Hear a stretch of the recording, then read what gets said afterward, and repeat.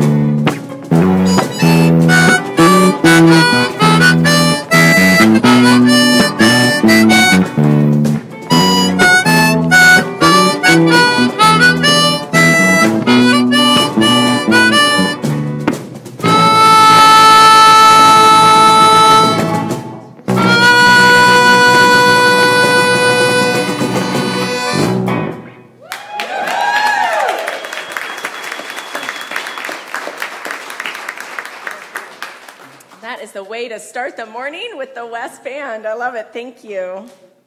These words are from Amy Van Ousdal. This morning, I have been pondering a nearly forgotten lesson I learned in high school music.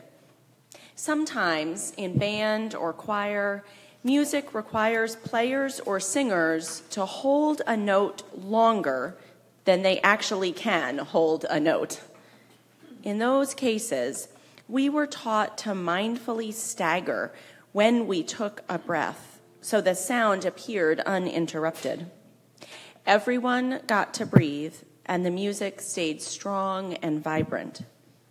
So let's remember the advice of music. Take a breath. The rest of the chorus will sing. The rest of the band will play. Rejoin so others can breathe. Together, we can sustain a very long, beautiful song for a very, very long time. You don't have to do it all, but you must add your voice to the song. And indeed, that is just what I invite you to do now with our opening song.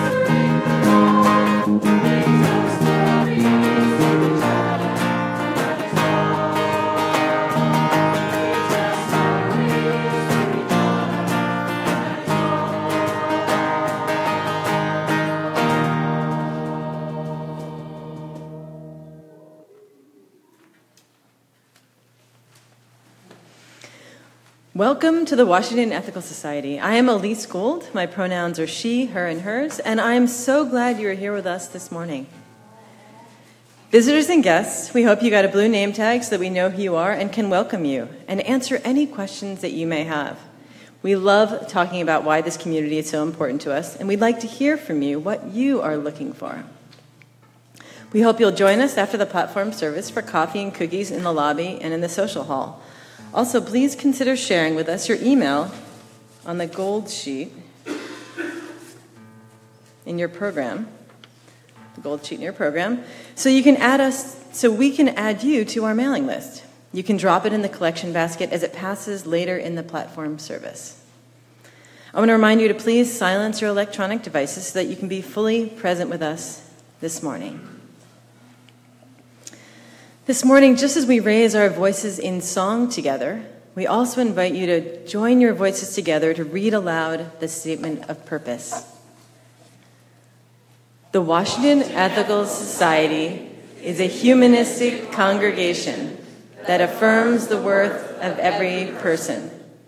We strive through our relationships to elicit the best in the human spirit. With faith in human goodness, we appreciate each person's unique capacities.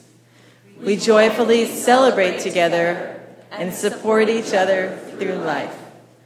we nurture a sense of reverence and responsibility for each other and the earth. If you invite you to join our community of children and adults as we work for a world where love and justice cross all borders.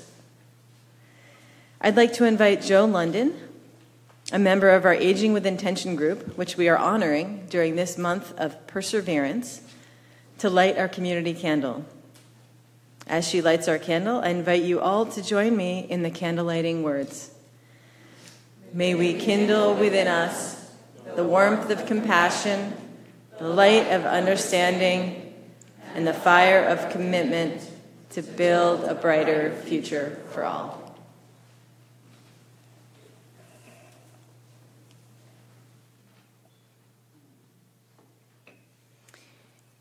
Each week we ring a chime in solidarity with people around the world, particularly those who are struggling. And this week I want to ring it also a chime of solidarity and hope with the teens across our country who are uniting and bringing their voices to our country's work for safety and justice. And to let you know that that includes many of the teens who are part of our community here at WES. And I particularly want to name Lila Chafe and Jasper Drizzen Khan. They were joined by many other of our teens in marching and shouting and walking out this week. And so I ring in gratitude as well this morning. As we listen to the chime, let us remember our connection to each other and to the world around us.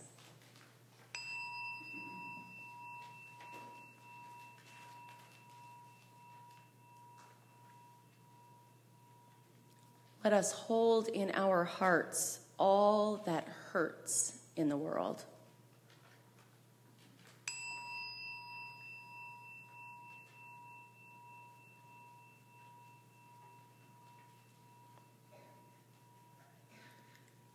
And let us commit ourselves to all that calls for our work and our love.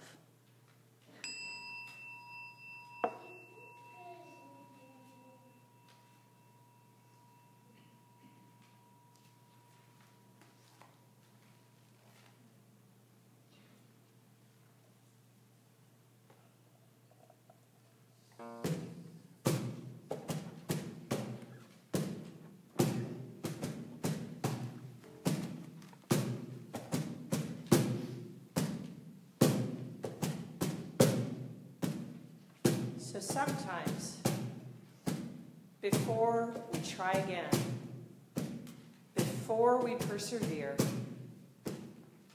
we need to be. Just be. And one thing we might say is, I am. I am. Some of us might need to close our eyes, and some might need to keep them open. And some might sit, and some might need to stand, and some might need to move. And we can do all of those things to just be and to prepare ourselves for that trying that we do all the time. We could also make some noise. Tongue.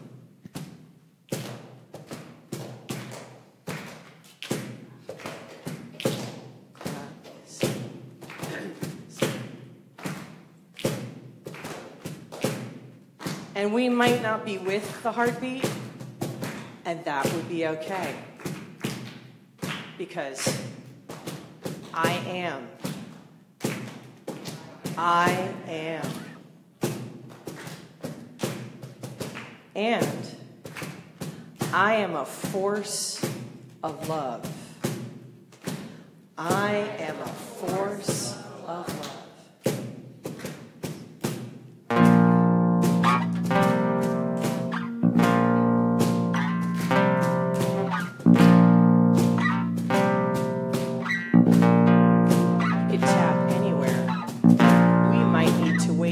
any part of ourselves, to remind ourselves that we are whole beings, that we are forces of love.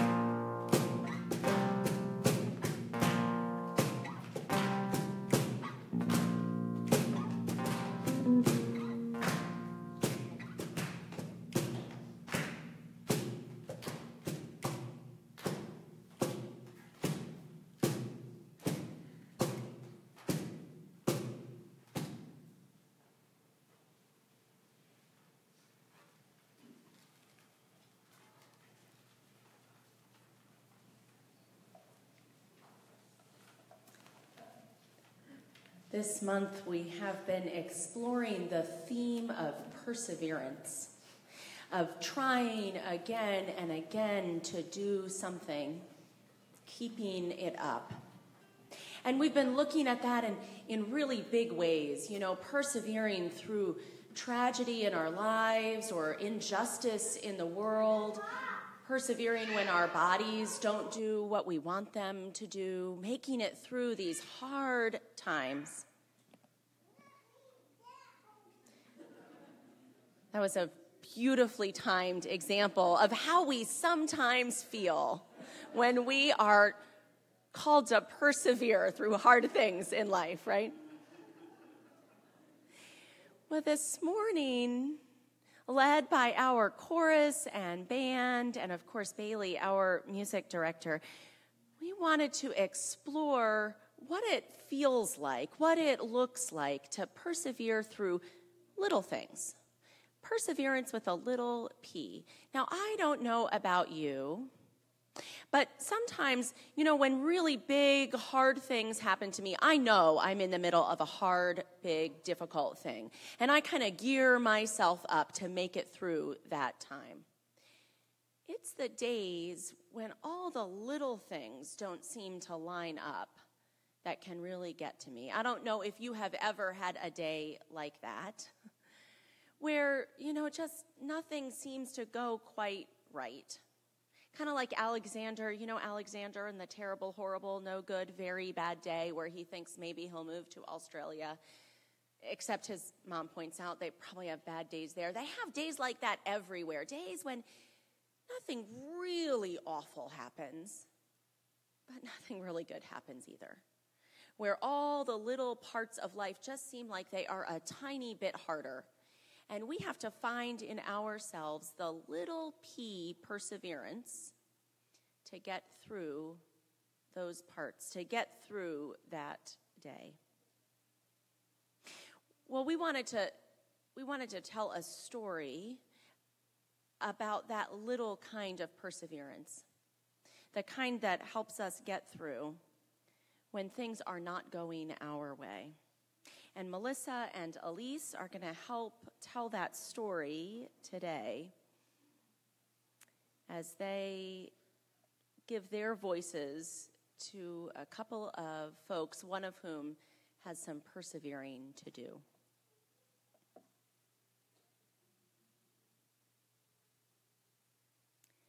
Ramon loved to draw. Anytime, anything, anywhere. One day, Ramon was drawing a vase of flowers. His brother Leon leaned over his shoulder. Leon burst out laughing. He asked, "What is that?" Ramon could not even answer. He just crumpled up the drawing and threw it across the room. Leon's laughter haunted Ramon. He kept trying to make his drawings look right, but they never did. I don't know if you have ever had that experience that Ramon is having. Now, maybe you are the kind of person that is perfect at everything you try the very first time you try it. Raise your hand if that is you. Oh, a couple people. Well, that's good.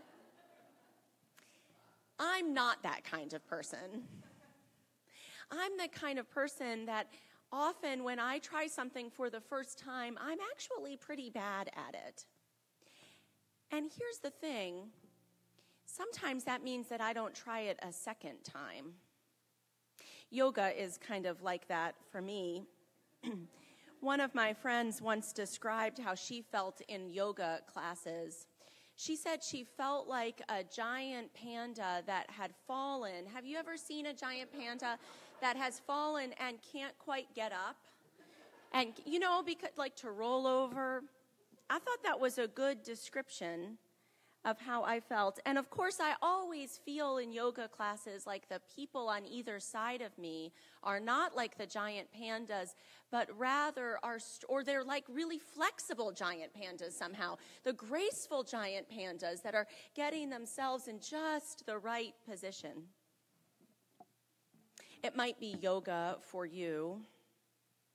It could be a homework, or writing reports or memos at work. It could be house cleaning and trying to get it just right. I read recently that procrastination, which we often think about as being connected with being somehow kind of lazy, is really, for most people, connected to wanting things to be perfect. We get so nervous about doing things just right, like Ramon wanted his drawings, just right, to look just like that vase, that we don't even start the trying part. We just crumple things up and throw them away, paper after paper. We aren't even sure sometimes how to begin, how to get that just right thing we're trying to create, that just right yoga pose, that just right souffle, that just right homework report. We aren't sure if we even want to try.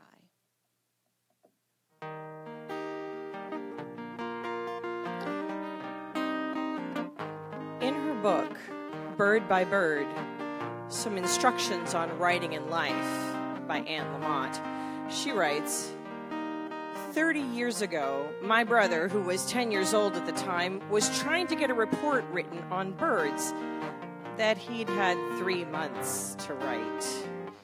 But it was due the next day. We were out at the family cabin in Bolinas, and he was at the kitchen table, close to tears, surrounded by binder paper and pencils and unopened books about birds. A immobilized by the hugeness of the task ahead. Then my father sat down beside him, put his arm around my brother's shoulder, and said, "Bird by bird, buddy. Just take it bird by bird. Trouble isn't easy, trouble brings down. Fear comes in and the joy goes out. How we gonna make it? What are we gonna do? How we gonna make it when trouble comes through?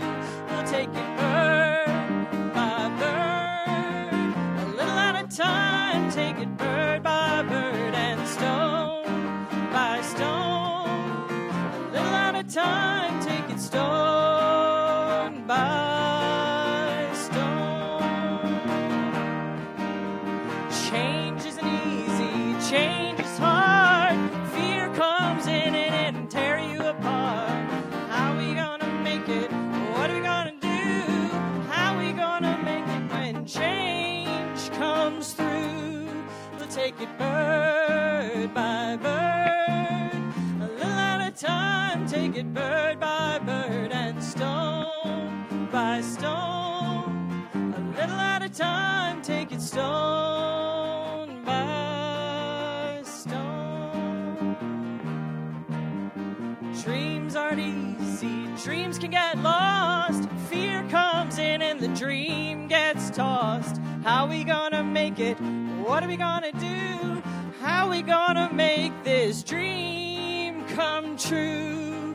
We'll take it bird by bird, a little at a time. Take it bird by bird and stone by stone, a little at a time. Take it stone by stone.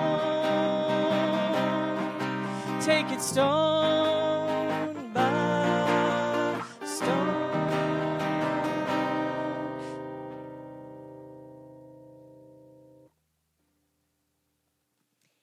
After many months and many crumpled sheets of paper, Ramon put his pencil down. I'm done. Marisol, his sister, was watching him. What do you want? I was watching you draw. Ramon sneered. I'm not drawing. Go away. Marisol ran away, but not before picking up a crumpled sheet of paper. Hey, come back with that. Ramon raced after Marisol up the hall and into her room. He was about to yell, but fell silent when he saw his sister's walls. He stared at the crumpled gallery. This is one of my favorites. That was supposed to be a vase of flowers, but it didn't look like one. Well, it looks vase-ish. Vase-ish? Ramon looked closer. Then he studied all the drawings on Marisol's walls and began to see them in a whole new way. They do look ish. Ramon felt light and energized. Thinking ishly allowed his ideas to flow freely. He began to draw what he felt, loose lines quickly springing out without worry.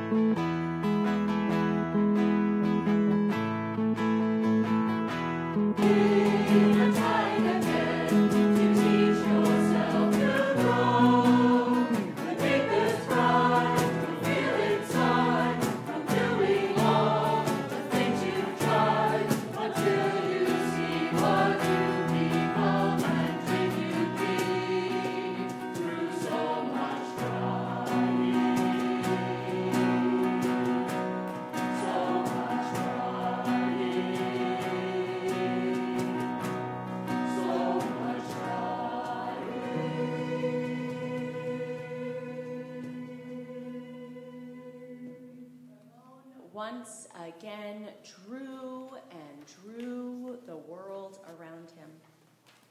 Making an ish drawing felt wonderful. He filled his journals, tree-ish, house-ish, boat-ish, afternoon-ish, fish-ish, sun-ish. Ramon realized he could draw ish feelings too. Peace-ish, silly-ish, excited-ish. His ish art inspired ish writing. He wasn't sure if he was writing poems, but he knew they were poem-ish. Ponder. Ponder. Dream, yonder. Pond, yond, gleam, wander. One spring morning, Ramon had a wonderful feeling.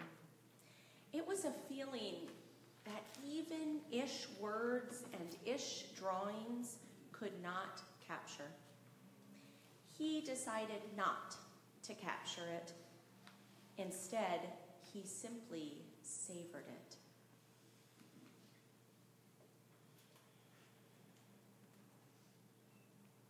And Ramon lived ishfully ever after.